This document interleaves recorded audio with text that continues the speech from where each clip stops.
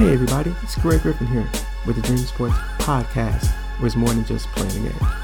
On this podcast, I sit down with individuals who are making a living in the world of sports. And no, I'm not talking about the star athlete. I'm talking about the non-athlete. On each episode, I'll sit down with a special guest to learn about their journey, their struggles, and their day-to-day operation and what they do. And also maybe even learn a few things or two. So sit back, relax, and join in the fun on the Dream Sports Podcast, where it's more than just playing a game.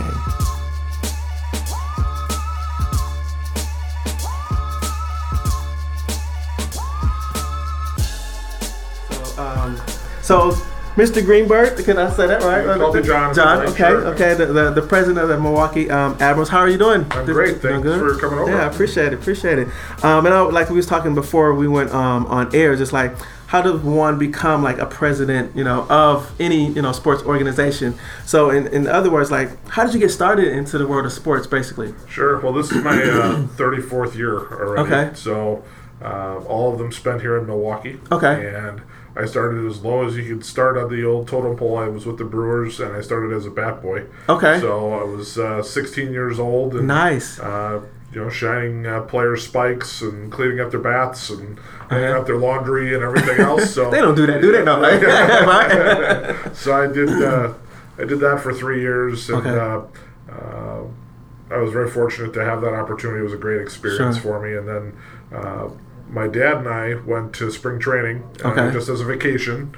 And I stuck my head in the Brewers PR department and visited with those guys, and they remembered me from my bat boy days. And I asked them if they needed any help, and they said, yeah, as a matter of fact, they could use an intern. And so I jumped in. I was at UWM at the time, and talked to my advisor, and he said, absolutely, you should do that, and we'll give you credit for doing it. And, so, back then, it was back in 1987, and internships were not as prevalent as they are now. Nobody really talked about you have to have internships, and unlike today, you have to have internships now.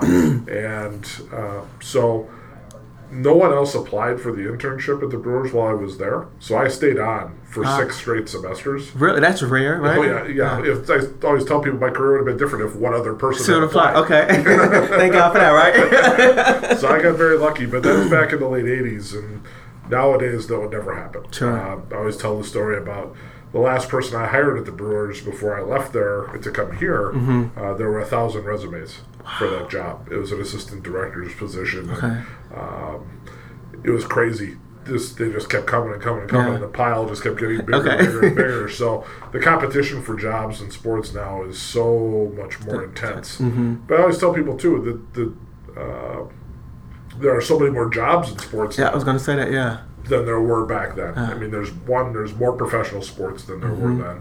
2, there's more avenues that work with sports that aren't necessarily working specifically with a team. Yeah, and people may not know that, so that's kind of why this podcast, is where it is, right? Yeah. So whether you could go work at an agency to work with athletes, you could work for a league, you could work for in the athletic department at a university, high school. There are a lot of different types of jobs that are out there. I was fortunate to have my internships with the Brewers. When I was at UWM, I also, my degree is in mass communication, and when I first started, I wanted to be a radio announcer. I thought I'd be Bob Uecker's partner someday. There you go. That's a good dream, right? Bob Uecker, right?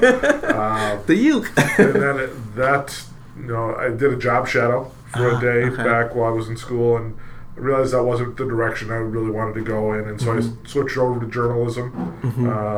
And one day, I sat down in a sports writing class. It was the first time they'd ever offered sports writing as a class. So I said, this is something. Why not try it? Right, yeah. So the first assignment we had was on day 1. Within the first 10 minutes, you had to interview the person who was sitting next to you and then do a biographical sketch of that person and introduce them to the class. Sure, okay. Well, I didn't know the person sitting next to me. It ended up being Drew Olson. Really? Yeah, okay. So Drew and I...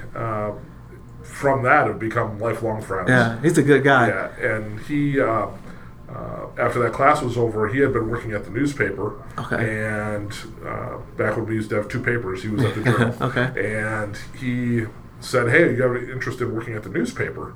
And I said, "Yeah, I might." And he said, "Hold on a minute," and he went out the hall and made a call on a payphone. Oh, wow. Yeah, it was a payphone. What? I haven't seen those in years. Right? So he came back and said, "Hey, you want to come in for an interview?" And I said, "Well, when?" And he goes, "Like right after class." And I didn't have like that. Just like that. No resume, wearing jeans and a sweatshirt. He goes, "Trust me, it'll be all right." So I walked in, the sports editor, his name was Terry Galvin. Okay. I was sitting behind the desk, and he asked me 3 questions in my interview. And the first Just one was 3? 3 questions. Can you spell Oconomowoc? Which I did. Okay. And, can you type? And I lied, and I said yes. Yeah. Yeah, and then he asked me if I could take a drug test and if I would pass. Yeah. And I said yes to all of that. Okay. And so he literally sent me down the hall to take the drug test. Right after that, then he hired me right there. Really? And so... That's amazing. Yeah. And so I spent some time at the newspaper, and one day I got asked to come in. I came into the office, and I don't know if it was because I was the first person they saw or what the deal was, but they said, "We need you to go cover the Wave soccer game." Okay. And I said, "Okay." And they said, "Yeah, the guy was supposed to cover it is sick, so you need to go cover the game." I said, "Okay, I don't know anything about soccer. Yeah. I mean, my knowledge of soccer is kick the ball in the net, and that's it, right? And run fast." Yeah. And so I said, "Okay." They said, "Don't worry, their PR guy will be over there, and he'll take good care of you." And his name was Peter Wilt, and I still stay in contact with Peter to this day. But Peter met me at the pass gate. It was actually in this arena, and sat with me throughout the game and kind of told me what was going on. And then after the game, took me to the right players to talk to. Okay. I asked my own questions. Sure. And wrote my story. Ended up on the front page of the sports section. And okay. It was a big day for the Wave. They had sold out the game for the first time ever. Okay. So that's a good story to cover, right? Yeah. And so it was at that point I realized, you know what, I really like what Peter does. You know, kind of that advocating, that PR side. Sure. You know your product, and now you want to sell other people on why they should come and watch. Yeah. And so at that point, I kind of got off the journalism track and moved over to the PR track. So when I went to college, I'd switched gears a couple of times. But in the midst of switching gears, you were able to experience everything while you were on this journey, right? Yes. So instead of saying, okay, this is just what I want to do, and not being open to maybe learning another avenue, because without that, you probably would, like you said, you'd probably be somewhere else. Yeah, no question. And also, you know, it's one of the questions interns that we've had, whether I was with the Brewers or if I was here, came and they would come to me and say, okay, my internship is coming to an end. What should I do now? And I would always tell them, go work in the minor leagues, or go back to your athletic department and ask to volunteer in every area that you can. Because a lot of times when you work in the major leagues, you get pigeonholed into one area. If you're a PR intern, you do PR. If you're a ticket sales intern, you do ticket sales. You don't get to experience the rest of the things because there's a lot of people working. And that job, that role is demanding. Exactly. So that's why when the opportunity came to come here in 2005, in fact, the anniversary of that is coming up on the 14th. So it's going to be 13 years. Yep. It was exciting to me because I had spent 22 years with the Brewers from my time as a bat boy, although until the time I left as the director of media relations. And, I had a lot of really fun ideas of things I'd love to have tried to do while you're there, but you know, you get into the major league template, and this is what we do. It's kind of cookie cutter, right? A little bit. There's a little bit of room for wiggling around, but not a whole lot. But when you come here and you work in the minor leagues, every idea is out there. Okay. You throw every crazy idea, every fun thing that you can think of, and that was really exciting to me. And so that's when Harris Tur, our owner, called me. I was in spring training back in 2005, hanging out in my apartment and just, relaxing at the end of a long day at spring training. He called and asked me if I would come here. And he was going to buy the team, and he was looking for a president. And the first thing I thought was, I have all kinds of people I could recommend for you for this. Sure, right. But talk about me, right? He said, no, I want you to come. I said, well, okay. I was flattered and kind of dumbfounded by the whole thing. I always joke that I'm not even the president of my own house. Instead of being the president of the company. Right. Makes sense. Yeah, but he wanted somebody with some PR and marketing background, to kind of run what was going on here. And the rest of it I would learn. Okay. I came here and I learned a lot of the administrative stuff. I mean, I ran a department when I was at the Brewers, but I didn't run an entire company. But then again, not to cut in, but he allowed you that opportunity, because he wanted you, right? So, and you were thinking, well, maybe I don't have that experience in terms of how to run an organization. But like you said, maybe being in the minor league, that wiggle room that gives you the freedom, the autonomy to grow and learn as you go, right? Yeah, absolutely. And when we came here, we only had, there were only 4 people, full-time people still here when we came here. Okay. So we were able to build our own staff, add people, find the right pieces, create the culture that we wanted to create, which is one of begging for creativity. Okay. I came a little bit from the C-League background, which was you treat your people like family. Yeah. And we're all working together here, and I always tell people, you work in sports, you spend a lot more time with the people you work with than you do with your own family. Yeah, sure. Yeah. That's a real challenge. And so many people want to get in, right? But that was something we tried to build here, and really proud of the people that we hired back in 2005. All of them except for one are still here. Yeah, and maybe not still here, but they've grown with you, right? So that's very impressive. That speaks volumes to the culture that you've created here. Yeah. So it's been a great run. 13 years already after 22 years with the Brewers, and it just seems like it kind of just keeps going at 100 miles an hour. So going from the Brewers, to the Admirals, what would you think maybe the biggest adjustment, right, in terms of like you said, what to expect with the Brewers, but then you come in here and everything is new. So yeah, I had to learn a lot about hockey. I mean, I watched hockey on TV and stuff like that, but if you asked me about what was going on in specific parts of the game, take you back to that first first Wave game, right? Right. But I had a great resource in Phil Whitliff, whose name is retired up in the rafters here, and he spent a lot of time with me those first 6 or 7 months, just kind of teaching me things that I needed to pay attention to. Okay. He was an unbelievable resource for me. And then, I had to learn by a little bit of a trial and error at times. Sure. Don't be. I was told right away, don't be afraid to make a mistake. Okay. Don't be afraid to make a mistake. I've heard that a lot. Yeah. In the industry of sports. And we want the craziest, goofiest, funnest ideas, and don't assume any idea is like, no, we can't do that. Just throw it on the board. Throw it on the board. And maybe someday it turns into, well, that's kind of crazy, but we could take this, but we could do this with it. Okay. Do you have an example of that for those who may not? Yeah, one of the things we did when we first came here was I bought everybody on the staff a book called Fun is Good. Fun is Good, okay. Yeah, it's written by Mike Veck. Okay. And Mike's father was Bill Veck, the legendary sports promoter, owned minor league baseball team, major league baseball teams, all kinds of stuff. He was the guy who, back in the 40s, brought a guy named Eddie Goodell up to bat, and Eddie was a little guy. They gave him a uniform number of 1/8. Okay. And it was a complete stunt to bring. He actually played in a major league game. You can find pictures of him online batting in a major league game. Okay. He's just little. Okay. Make sure people do their Googles on that one, right? And he was also the guy who owned the White Sox back in the 70s and had Disco Demolition Night.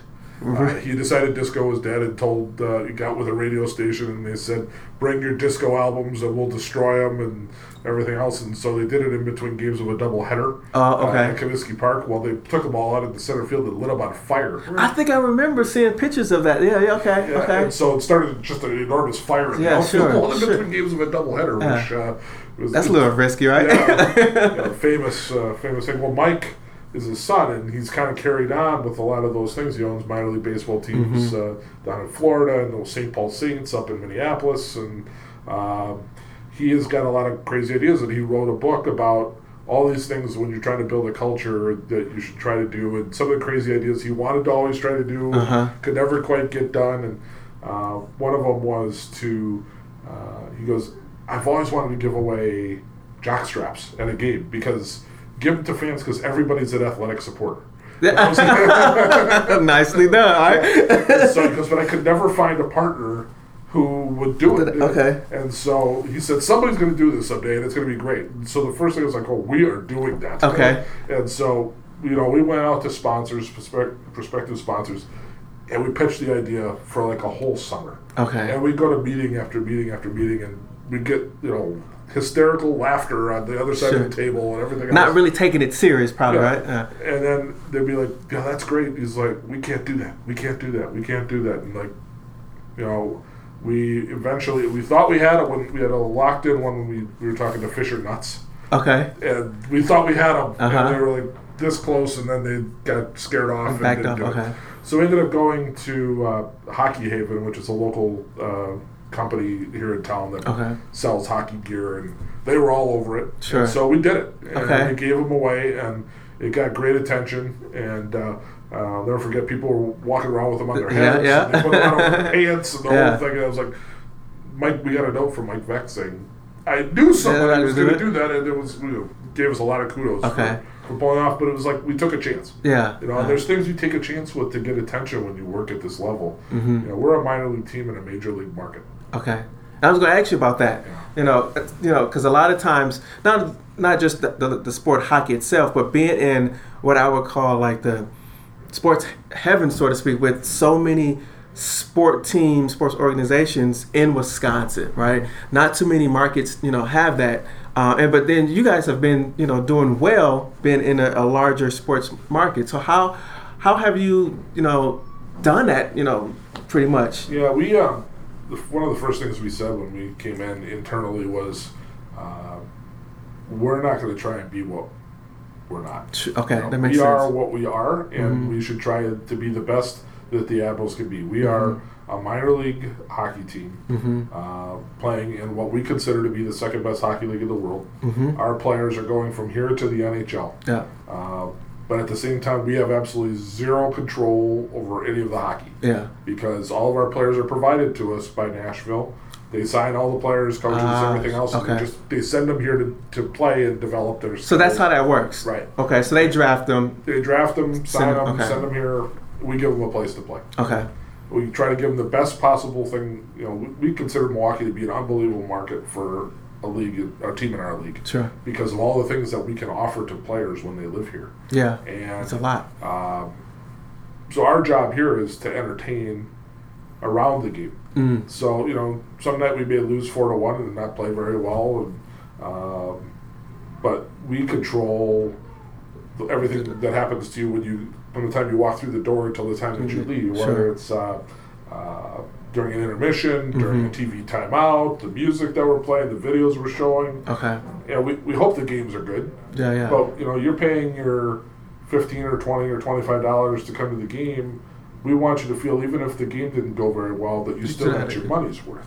And here, people are looking for more of an entertainment experience when they come to our games, as opposed to when you go to a Brewer game or a Bucks game. You want to go watch them win. Yeah. Our fans, our season ticket holders, our diehard season ticket holders want us to win. Sure. Internally, we want. Yeah, absolutely. That's just the nature of the sport, right? But our league created an award about 10 years ago for the best fan experience in the league, and we were the first ones to win. Yeah. And we said internally that was to us like winning the championship. Yeah, that should be the goal, year in and year out. And so that was like, we could not have been more proud of the fact that we did that, because it was a complete validation of what our mission is here.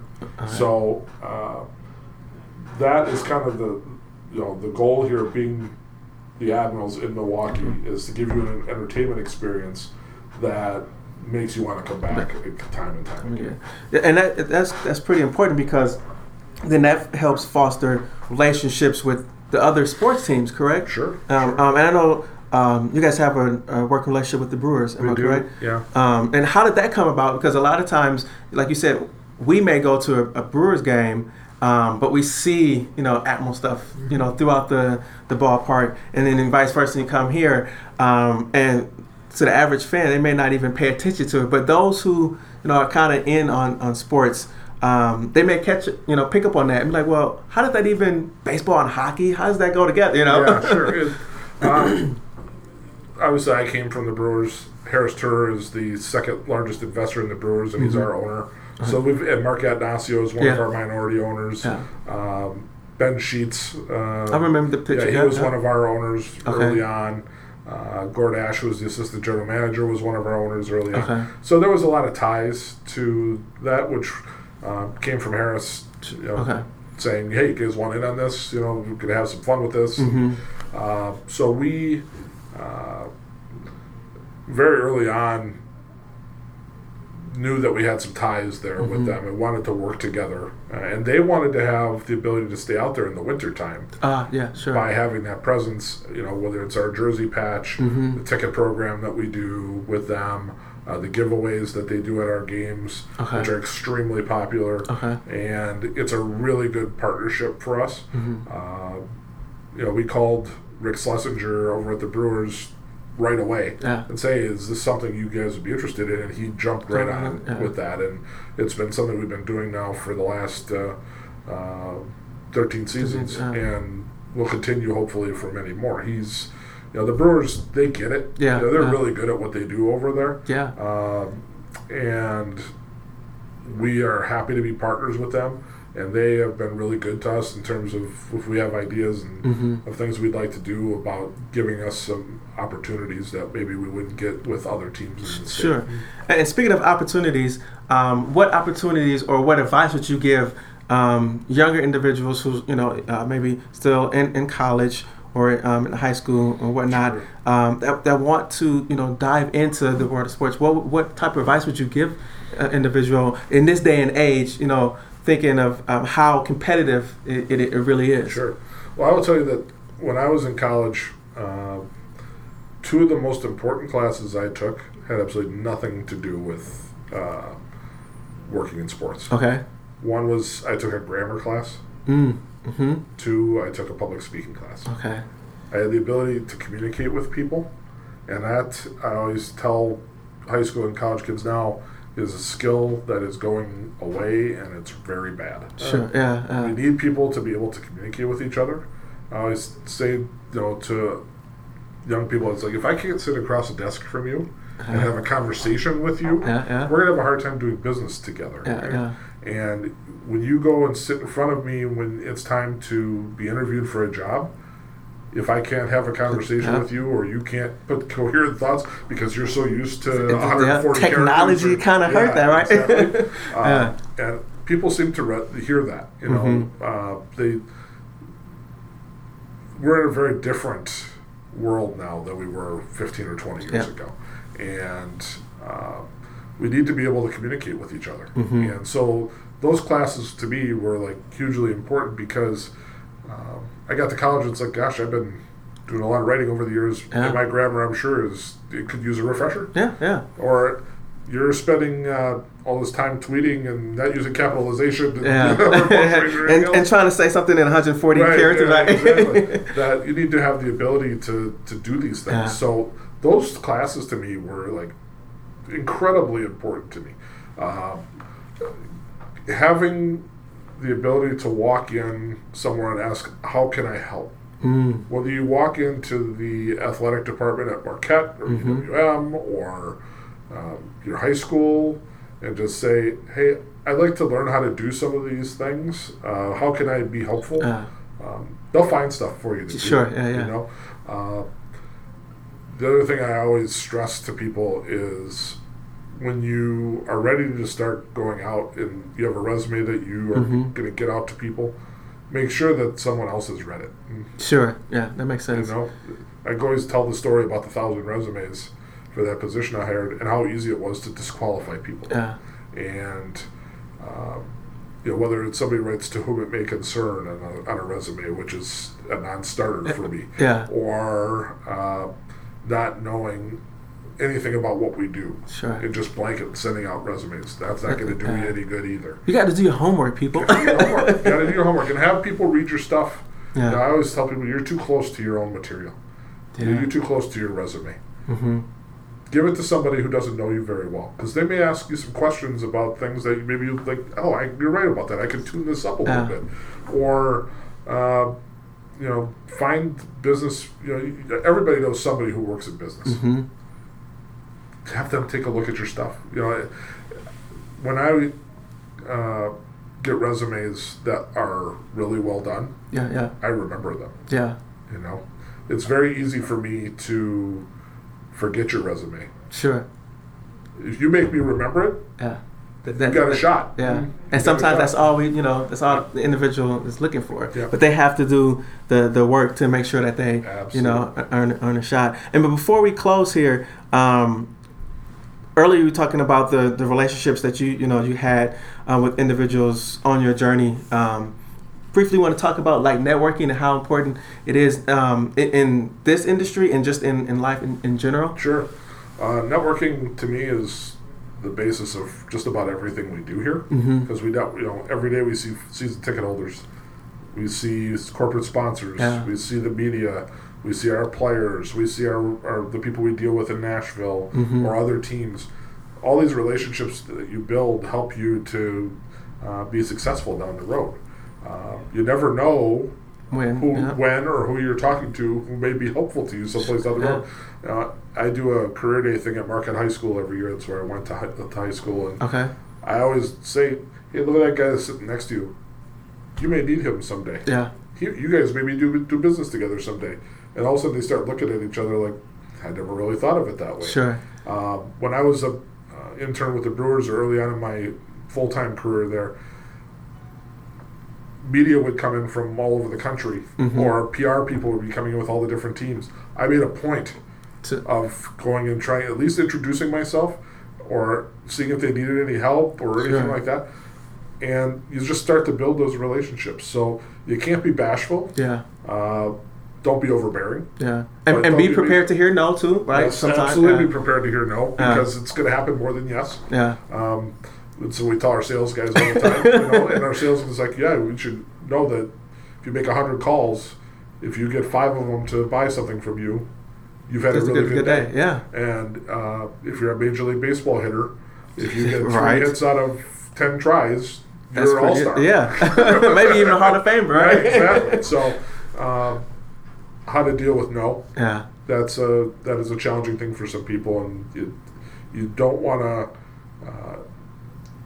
accept no. You have to learn how to make no turn into yes, or make no.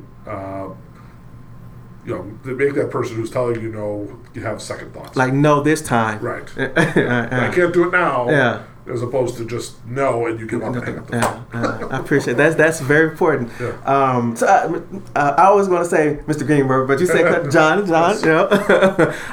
Again, I want to thank you for allowing me to come and sit down with you and hear your journey into how you worked your way through from a bat boy, now to the president of the Milwaukee Admirals. And then, like we said before, again, we went live. I remember you coming to Colonel Stritch during my grad school program over at for sports management, and being one of the panelists for our project. So, and again, I think I kind of came up and just said, hey, whatever. And I always follow, what you guys are doing. So keep up the good work here and appreciate it.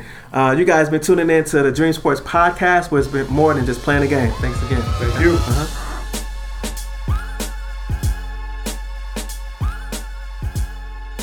Hey, thanks for listening to the Dream Sports Podcast, where it's more than just playing a game. So what do you think? Please go subscribe at iTunes and or SoundCloud. And there you can write a review, rate the show, and let me know your thoughts. Thanks again.